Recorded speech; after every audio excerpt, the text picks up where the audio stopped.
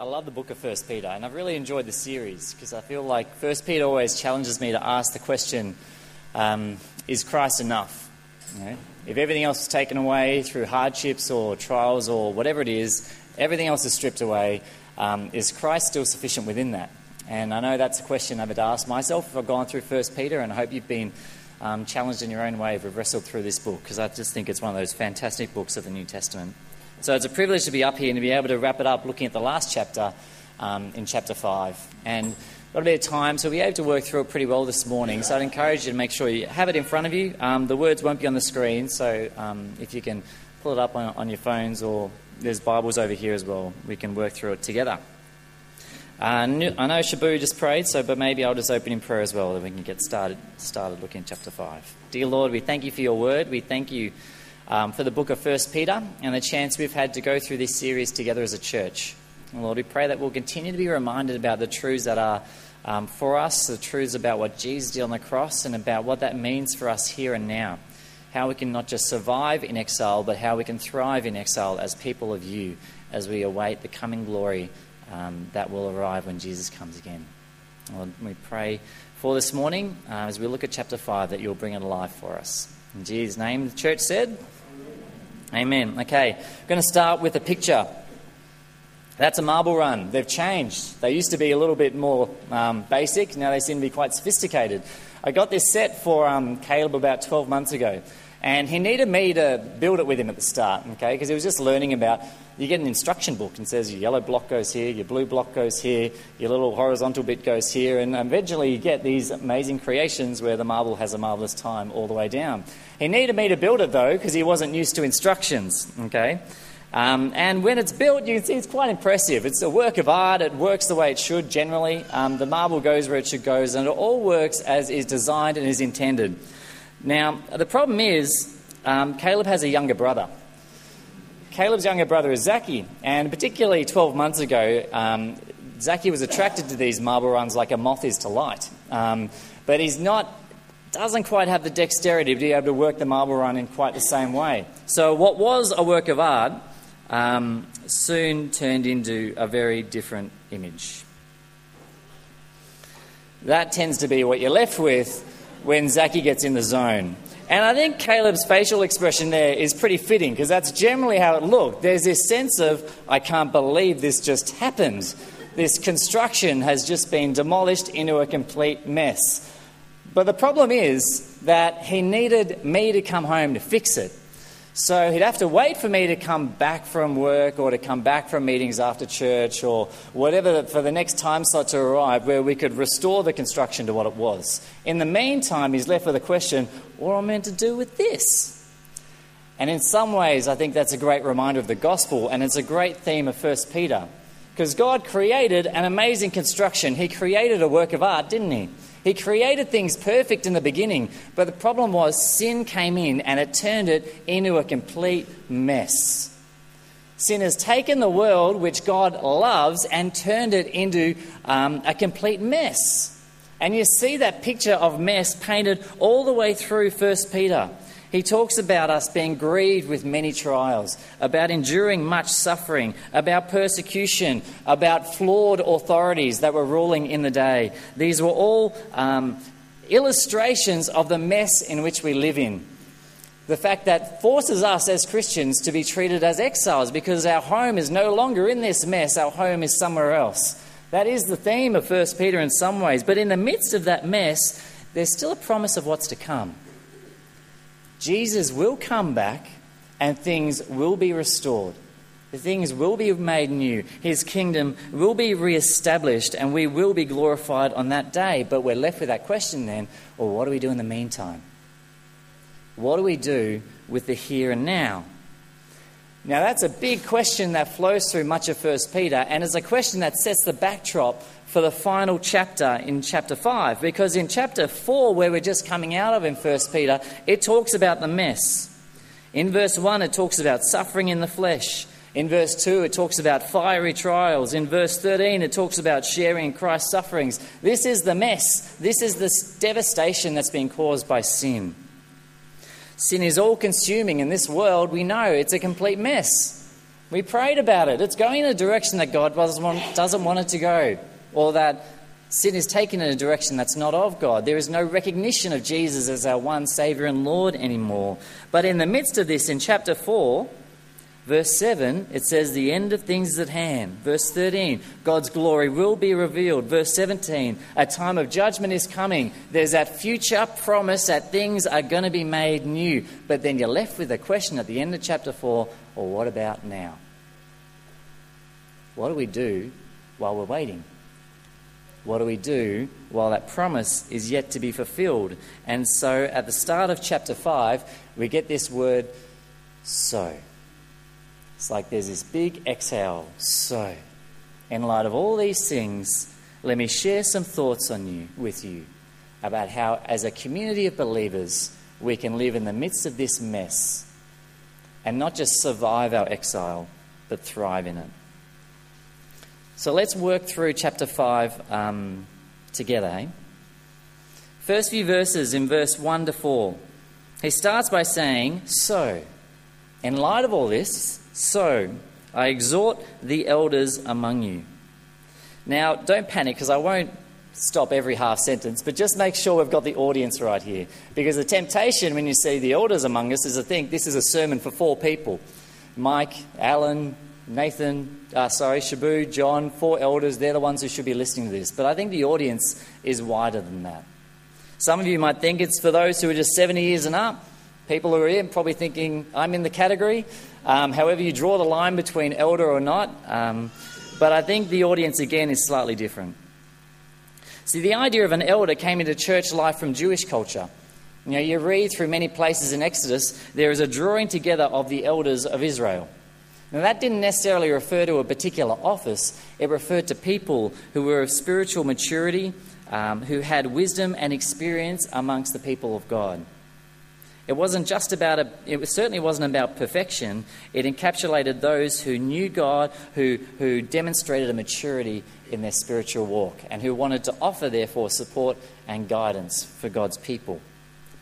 And we see that in verse 1, Peter puts himself in this category. He refers to himself as a fellow elder. He puts himself in this category. And he does it by saying, I'm a fellow elder, a witness of the sufferings of Christ, as well as a partaker in the glory that is going to be revealed. I know Jesus too, he's saying. I'm a follower of him as well. I want to support the community. And so this is a message for me as much as it for you. We are all fellow elders because we are a people who know Jesus, we're following Jesus, and we want to support others in doing the same. So he says, to all those people, I exhort you. Verse 2, shepherd the flock of God that is among you, exercising oversight, not under compulsion, but willingly, as God would have you, not for shameful gain, but eagerly, not domineering over those in your charge, but being examples to the flock. The command here that Peter is giving to his fellow elders is effectively to shepherd the flock. Now, it's interesting that Peter gives them this command because it's the command that Jesus gave Peter. In John chapter 21, there is this dialogue between Jesus and Peter. It's a section of the Gospel of John where Jesus is being crucified. He's risen from the dead, and then he interacts with his disciples at different points, and he has this dialogue with Peter. And he asks him the same question 3 times. Many of you will be familiar with it. He says, Peter, do you love me? Jesus says, well, yes, I do. Peter said, yes, I do. And Jesus says, well, do you remember what he said? Feed my lambs. Yeah, 3 variations on the same theme. Jesus asked him again, do you really love me? Peter says, take care of my sheep. And he says, well, Peter, do you really, really, really love me with your innermost being? And Peter says, I do. And then Jesus says, well, feed my sheep. Feed my lambs, take care of my sheep, feed my sheep. In other words, Jesus is saying, if you love me, the expression of your love for me is to shepherd my flock. And now Peter is in turn turning to the church and saying, those of you who love Jesus, Those of you who have a spiritual maturity in your walk, who want to support the people around you, then you've got the same call that I do. We are all to shepherd the flock amongst us. We are to shepherd God's flock. But the issue we have when we look at that instruction is it doesn't really make sense to us today, because it's not part of everyday speak, is it? You don't think in terms of being a shepherd. You don't think of each other as flock. So how do we translate that into today? Well, you get a bit of a snapshot, I think, in verses 2 to 4, and that it talks about the way it should be done. Exercising oversight, in other words, watching out for those around us, doing it eagerly and willingly, not under compulsion, not because you have to, not for your own motives, because it makes you feel good, because you're helping other people. But it makes this point at the end of verse 3, being an example to the flock. Now that's the idea that I really want to hone in on, being an example. When I was younger, I used to play a fair bit of tennis. And I followed someone who was, your favourite tennis player, Stefan Edberg. Anyone here remember Stefan Edberg? All the old people, yeah. Sorry, those put their hand up. I was in that category because I just said that I followed him, Stefan Edberg. Now, why do I like Stefan Edberg? I always thought of him as the last of the Mohicans in a way. He was classical serve volley tennis player, one-handed backhand, great slice backhand, and really good temperament. And I just thought he stood for the last of that era, just at a time where the new game style was coming in, which was basically thump it as hard as you can from a baseline with a two-handed backhand. And so I respected Stefan Edberg, but it wasn't just about his technique. I appreciated the way he approached the sport. See, again, around this time, you had the likes of Andre Agassi, you had Jim Courier, you had John McEnroe, and they all busted onto the scene with their domineering personalities, the way they bulled their way through the tennis court, they'd swear at the umpire, they had code violations every single set. But Stefan Edberg, it's like he rocked up each match, he'd give 100%, but if things went against him or was going for him, you'd have no idea what the score was, because his manner was always exactly the same. At least it appeared from a kid who was watching him on TV. And for someone who was playing a fair bit of tennis, I saw him as an example that I wanted to follow. And I think there are few things more powerful than someone who sets an example that you then want to follow. How do we shepherd the flock? Well, I think in the midst of this messiness of life, in the midst of our hardships, in the midst of our opposition, and in a world which is drifting further and further away from God's intended design, in the midst of our struggles with sin, we are to be an example for those around us in the way we live out our lives for Jesus. To be an example in the way we love others. To be an example in the way we pray for others, even for those who can make our life difficult at times. To be an example in the way we refuse to compromise, as Nathan talked about a couple of weeks ago. To be an example that live our lives in a way that is honouring to Him, so that people see Jesus in us and they want to follow. Do you remember Paul's instruction to Timothy? Timothy was a young leader of a church, probably with a lot of elders that were above him. And he said to Timothy in 1 Timothy 4:12, "Let no one look down on you because you are young, but set an example for others in speech, in conduct, in love, in faith, in purity. In all that you do and all that you say, Timothy, no matter what your age is, doesn't matter, be an example." That's how you lead. That's how you shepherd. But it gets even bigger than that, because in verse 4, we get pointed towards the chief shepherd. Goes on to say in verse 4, "And when the chief shepherd appears, you will receive the unfading crown of glory." See, the example we are to set for each other is intended to be the same example that we are set by the chief shepherd in Jesus Christ. See, in John 10, verse 11, Jesus said this about himself. He said, "I am the good shepherd." I'm the chief shepherd, you could say. The good shepherd gives his life for the sheep. And he did. He constantly placed the needs of others above his own, to the extent it led him to a brutal execution on the cross. The shepherd giving his life for his sheep. He lived out his life purely for the salvation of others. That was it. That was the driving focus. Obedience to God and the salvation of others. And now Peter says to his readers, you've seen that example. You've seen the chief shepherd. I'm a witness to what the chief shepherd has done. You've seen his complete obedience to the Father.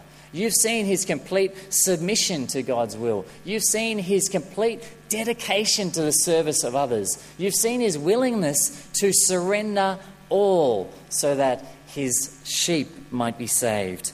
Now, you go and do likewise. Shepherd the flock who is amongst you. Church, we need to pray that by his strength, we might set an example that others might want to follow all the way to Jesus. That's how we shepherd this congregation. That's how we each shepherd each other. That's how we shepherd our small group members. That's how we shepherd our kids.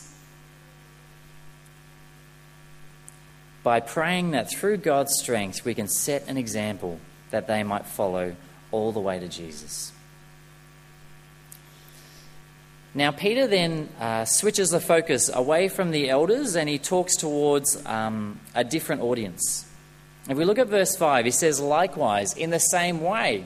It's interesting. He's applying those same instructions to a different audience. In the same way, you who are younger, be subject to the elders. Clothe yourselves, all of you now. He's expanding it out to all who are reading this book. All of you, clothe yourselves with humility toward one another. For God opposes the proud, but gives grace to the humble. Humble yourselves, therefore, under the mighty hand of God, so that at the proper time he may exalt you, casting all your anxieties on him, because he cares for you. It's hard to miss the focus on humility in those verses. He says, clothe yourselves with humility, humble yourselves. God gives grace to the humble. 3 times in 2 verses you see that same theme. But rather than simply saying the principle in that is to be humble, I think we can dig a little bit deeper to understand the underlying concept that Peter is really driving from. And I think that stems out of the idea of clothing yourself with humility. See, we think of clothing yourselves as clothing yourselves, but the word here in the Greek is actually not used anywhere else in the New Testament. It's a unique term. And it was one that carried the context of servitude or slavery. Because rather than clothing yourself as in putting on your outer garments, it was more about tying or fastening something around yourself. You might have heard the term gird yourself. It's that kind of idea about girding yourself with something. And what was often fastened around them was like a scarf or an apron that distinguished them as a slave as opposed to a free man. It was a mark of slavery, a mark of servitude. Now, the only other place in the New Testament where this concept comes up is actually in the Gospel of John again, chapter 13, verse 4 to 5, where Jesus washes the feet of his disciples. And in that section it says this.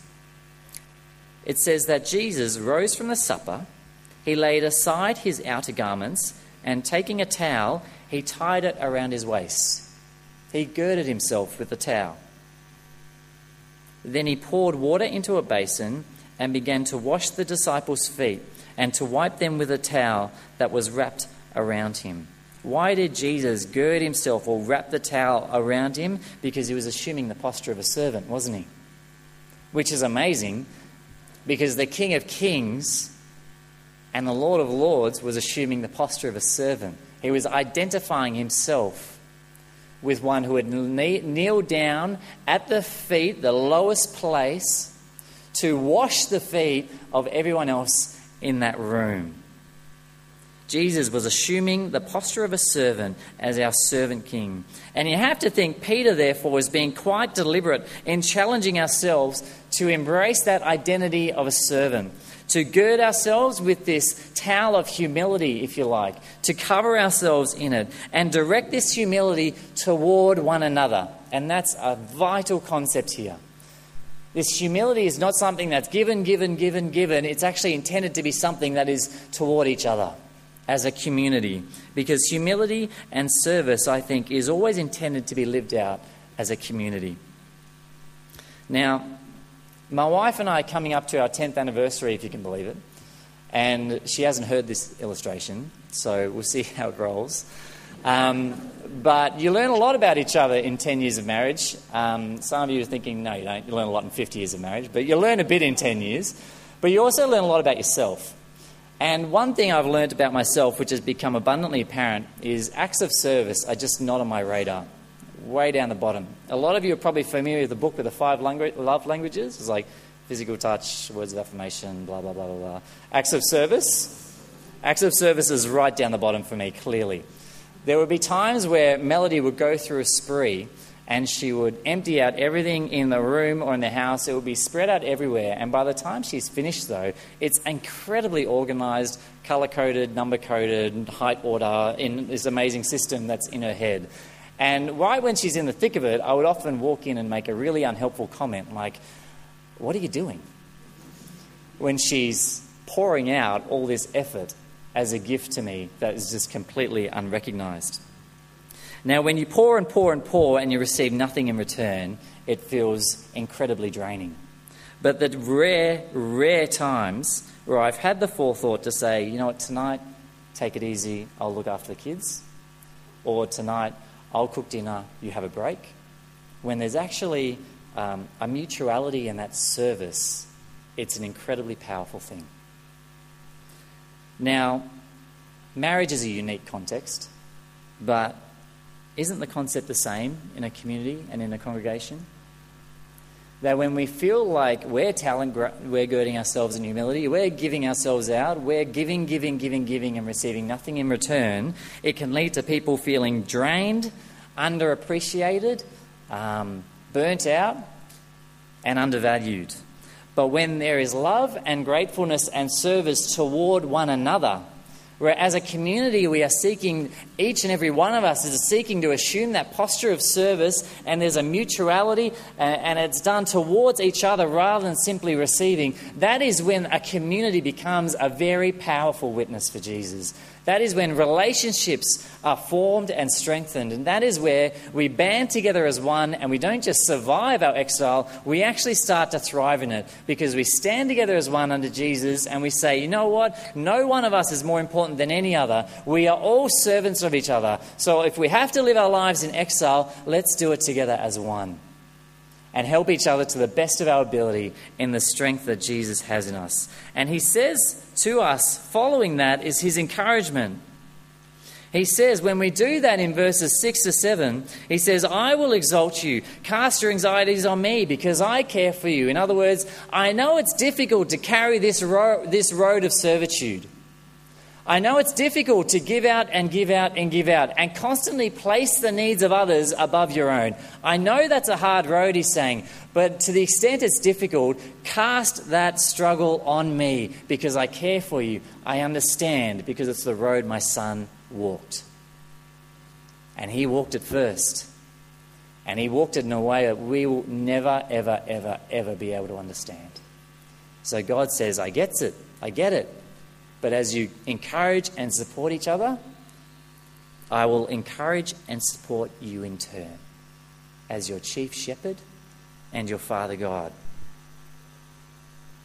So what do we do in this mess? While we're waiting for things to get better, what do we do in the meantime? Well, elders, all of us, shepherd the flock by being an example. Clothe yourselves with humility by being a servant. But when we hit verse 8, the tone really changes. Let's read verse 8 and 9. It says, be sober-minded, be watchful. Your adversary, the devil, prowls around like a roaring lion seeking someone to devour. Resist him, firm in your faith, knowing that the same kinds of suffering are being experienced by your brotherhood, throughout the world. In the midst of this mess, we need to be mindful of Satan's attacks, don't we? We don't really like to talk about the enemy or Satan that much. I think we talk about God and his salvation as much as we possibly can. But the flip side of that tends to be a little bit of an uncomfortable topic. But I think it's clear when we read this passage, that we ignore him and his reality at our own peril.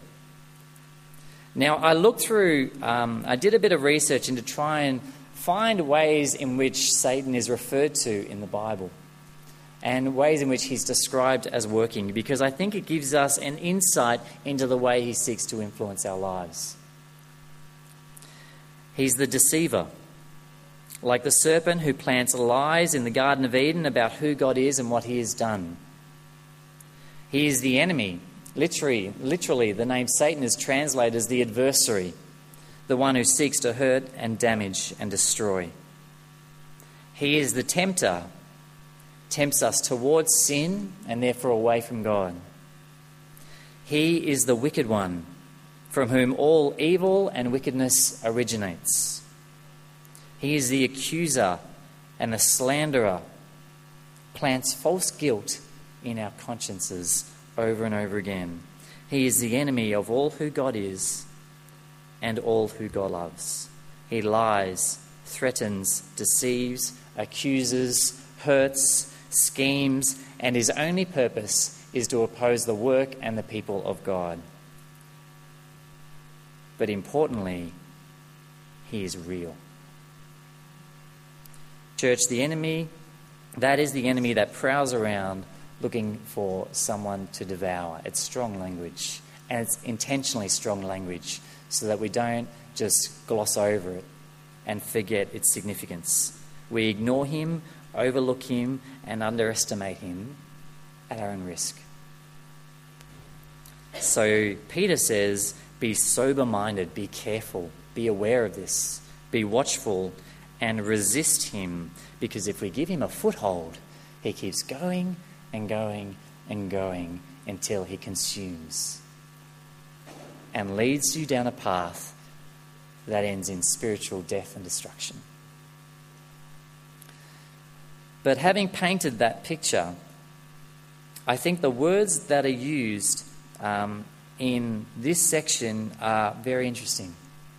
If you look carefully at the words, he's described as prowling around but not attacking. He's described as roaring but not ever touching.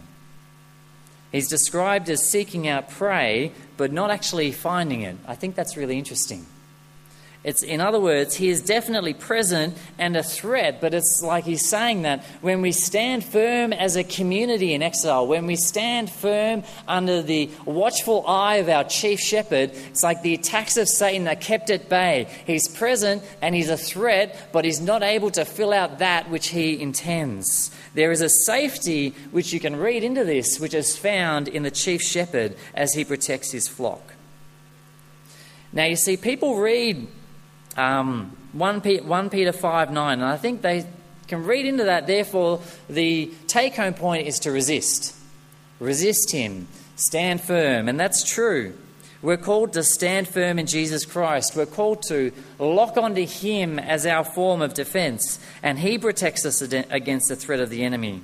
But if we're going to focus on the command, I think it's important that we don't lose sight of the promise. Because commands are one thing, but those commands are incredibly empowering when they are accompanied by the promise. And I think the promise to this command is actually found in James 4 verse 7, where it says this: submit yourselves to God, resist the devil, same command, and he will flee from you. And you see the promise there?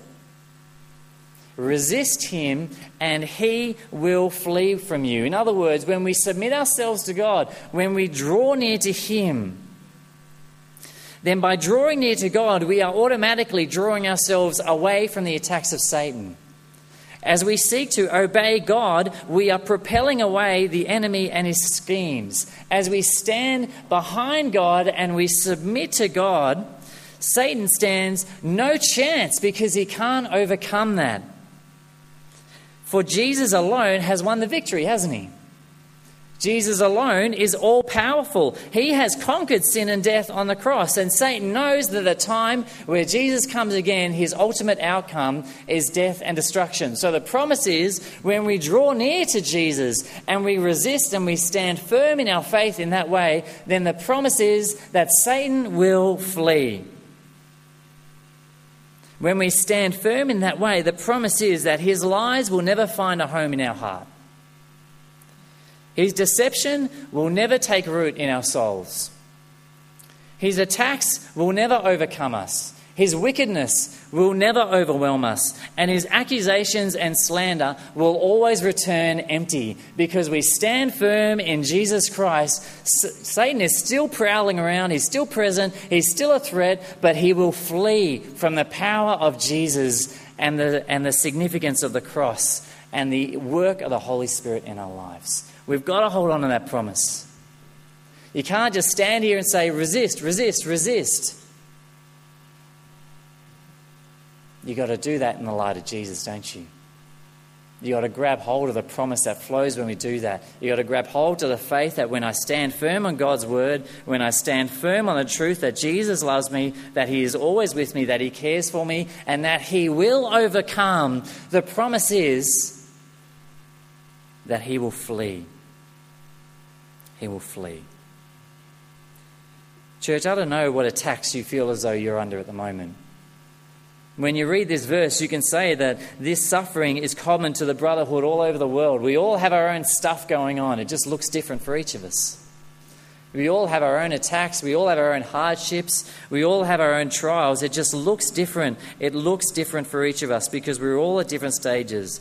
But the truth we can grab hold of here is that Jesus reigns. Amen? He reigns. His is the victory.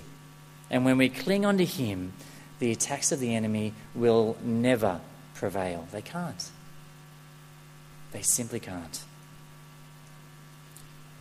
And you see this truth filtering through verses 10 and 11 as well.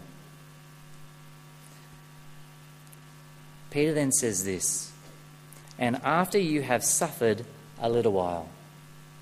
We're going to suffer. Life is going to be hard. No form of exile is easy. Life is a difficult road. There's acknowledgement that we will suffer. And he says, after you have suffered, but note, that's suffering, he says, after you have suffered a little while. What is the little while? Well, it might be our whole life, but in the light of eternity, it's just a little, isn't it? When you zoom out and you have an eternal perspective, you go, this life in exile following Jesus is going to be difficult, because Jesus says, if you're going to follow me, you've got to take up your cross and follow me. I'm the good shepherd. I gave my life for the sheep. The call is for you to do likewise. That is a very hard and difficult road, but in light of eternity, it is such a little road. After you have suffered a little while, the God of all grace, who has called you to his eternal glory in Christ, will himself, God will do it, will himself restore, confirm, strengthen, and establish you. To him be the dominion forever and ever. Amen. Church, Jesus is coming back, isn't he? A time of restoration is coming. It's the promise for so much of 1 Peter that although we live in this messy and difficult exile, although things are not the way they were meant to be because sin has made it that way, although this place may not be our home, we can still thrive in the midst of our exile as a community of followers of Jesus, knowing that a time of restoration is coming, that Jesus will come and he will make all things new. So what do we do in the meantime? We shepherd the flock. We set an example.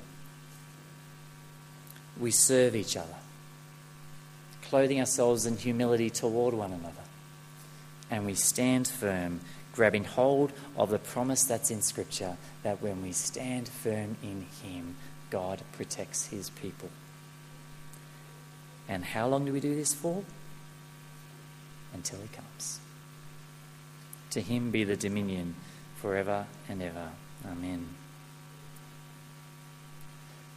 Now, that being said, if you're anything like me, you think you can't do a series on 1 Peter and not read the last two verses. So maybe as a benediction, let me read out the last two verses for you, and then we'll close. By Silvanus, this is verse 12 to 14. A faithful brother, as I regard him, I have written briefly to you, exhorting and declaring that this is the true grace of God. Stand firm then. Isn't that a great summary of the book, isn't it? This book, these truths, what we've learnt, the true grace of God. Stand firm. She who is at Babylon, who is likewise chosen, sends you greetings, and so does Mark, my son. Greet one another with a kiss of love. Feel free to do that after the service. Peace to all of you who are in Christ. Amen. Let's pray. Dear Lord, we thank you for your word. We thank you that you are our chief shepherd. We thank you that you give us guidance on how we can thrive in exile and not merely survive it. Lord, we thank you that although we live in this mess, there is a time coming where restoration will come, where your glory will come, where it will be revealed, where you will make all things new, and you will end this suffering and hardships and trials once and for all. Lord, we live in the light of that, but we recognize that we also exist in the here and now. And in that respect, Lord, may your Spirit give us power to set an example to each other, an example that our communities can follow all the way to Jesus. Lord, may we serve each other, clothing ourselves in humility toward one another as we elevate the needs of others above our own. And Lord, may we stand firm in your truth. Stand firm in who you are and the knowledge that you are a God who saves. That the work of the cross was a work of salvation. That when we believe in you, we not only have new life, we have a new protector, a new guardian, a new safekeeper, our chief shepherd in Jesus Christ. Lord, as a church, we all said, amen.